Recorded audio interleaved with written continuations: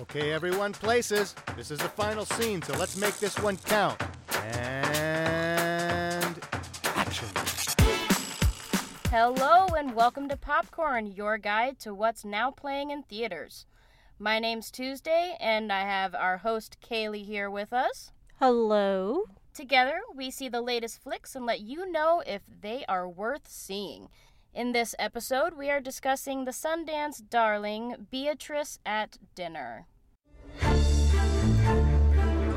hi guys.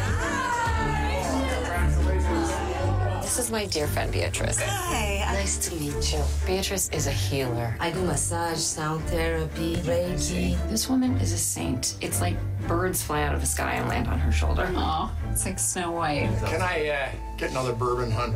Oh, no, Doug. This is Beatrice. She's staying for dinner. Oh, you were hovering. I just figured you were part of the staff. Do I know you? Doug's famous. He's been on the news. I don't know why. I think I know you. Ever dance in Vegas? Thank you for having us at your stunning home. I couldn't be more pleased at how smoothly this whole process has gone. Alex, if any of those efforts were illegal, I do not know you, nor was I even here tonight. Neither was I, and it's my house. I would just like to say to Kathy and Grant, thank you for having me. When I first came to the United States a long time ago... Did you come legally?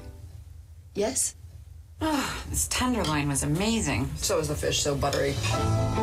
So, Doug, you build hotels. I just own them. I always had inside me the desire to be a healer. Good for you. You're working. You're contributing.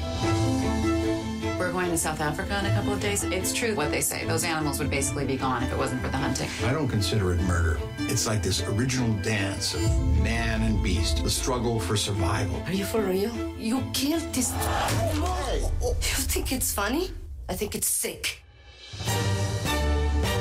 You think killing is hard? Try healing. You can break something in 2 seconds, but it can take forever to fix it. Sounds like you have a pretty tough job. I think that fate brought us together. For what? I don't know.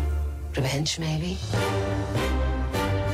You think that you can hide up here behind these gates and that everything is gonna be all right? The world doesn't need your feelings. It needs jobs. It needs money. It needs what I The do. world doesn't need you. Doug is a great philanthropist. Shut up, Gav. Hi, Chihuahua. Okay, you're done. Sorry. Thank you very much. What were you thinking? My relationship with that guy paid for this house. I kind of feel like I don't even know you. You don't know me.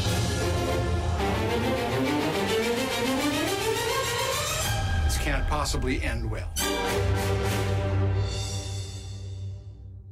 This film stars Salma Hayek as a homey, down-to-earth healer. She ends up getting stuck at a client's house, and they invite her to stay for dinner. At this dinner, there is a big family benefactor and business mogul, Doug Strutt, who is played by John Lithgow. Now, this was a huge, huge hit at Sundance. I would love to hear everything that Kaylee feels about it. This film, I really had to step back and think about this film because there's so much happening here and it's very subtle. There was a lot of foils to like today's life. Like you said, Tuesday, Selma's character, she's this healer. She works with people at a cancer clinic and she does things like massage therapy and I think aromatherapy and Reiki and meditation. So like all these alternative type medicine things to help patients undergoing cancer treatments. And that's where she meets her clientess and forms a bond with her daughter who had cancer, which the daughter is not in this film. She's talked about quite a bit. She is a character and yet it's not somebody we actually meet. And of course this family, they're like super rich, like disgustingly rich. They live up in like behind 3 gates in a giant mansion. And so, it's such a contrast to Selma's living quarters where she like lives in like, it looks kind of like the ghetto. She has goats in her house along with dogs. She's just very connected with the earth, not just down earth, but connected to the earth. And she's a very deep feeling person. And you throw her in with these other characters who are so superficial. They're right on the surface.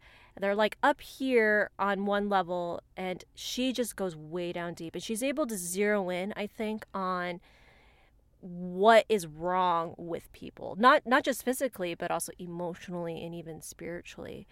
And the way Selma and John Lithgow play off each other, because in essence, John Lithgow is like a Donald Trump type of character.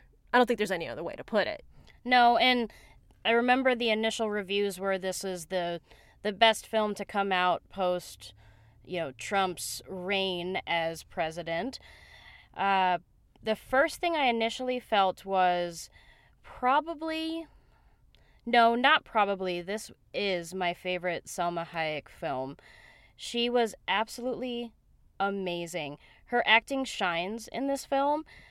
We were so used to seeing her fancy, done up, almost stage makeup, over-sexualized female in her films.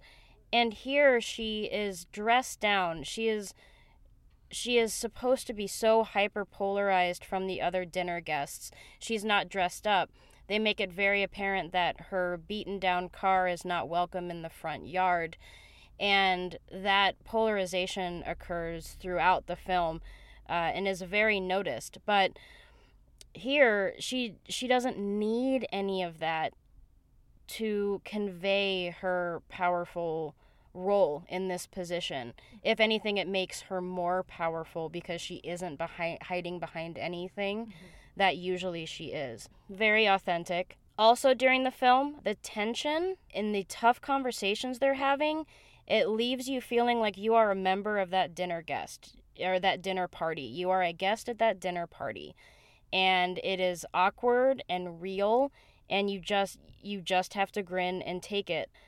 It's almost as if the arguments that you see through comments on posts on Facebook, you just want to read them, and it's so satisfying, but it's so hard to watch at the same time. And that's how I felt with this. But if anything, if it starts conversations amongst people after they watch the film, I think if I was the director, that would be my ultimate goal of this film, to look at the polarization of people, the hyper rich and the hyper poor, and what their beliefs are within our world together. Mm-hmm. And it's very much, how do we see other people who are not like us? And do we really see them? Do we really appreciate what they're going through? Because for as much as I'm on Beatrice's side throughout this movie, there are some moments where she made me cringe. I'm like, oh, you stepped a line. I would never do what you're doing. She gets up in John Lithgow's face and is just going after him, thinking that he is somebody who destroyed her hometown in Mexico, the character's hometown, I should say, in Mexico. Which turns out to actually not be the case, but she's going after him. She's going after him. She just cannot leave it alone. And so, that's something I loved about this, was the imperfections of both sides. And you can kind of appreciate and see both sides. It's a tough one, but a really good one. And it does take some interesting turns as well, which you guys will just have to see it in order to see what we're talking about.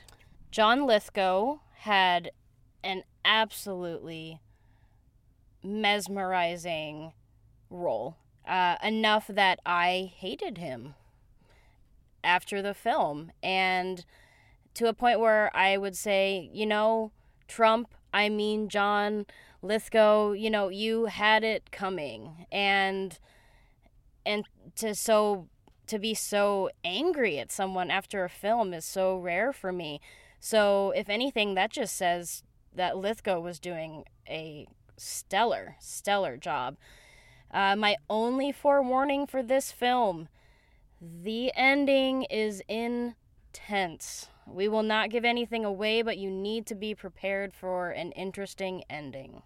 I would categorize it kind of in the European film endings, where you're going to sit there and you're going to think about that for a long, long time. I know we did. Well, that's it for this episode. Thank you so much for listening. You could get more popcorn by visiting us online, either at popcornfanfilmreviews.weebly.com or come find us on Facebook and Twitter. Let us know if you see Beatrice at Dinner. Give us your thoughts. Let us know what other movies you think we should check out. And stay tuned for our next episode coming up soon. Thanks for listening.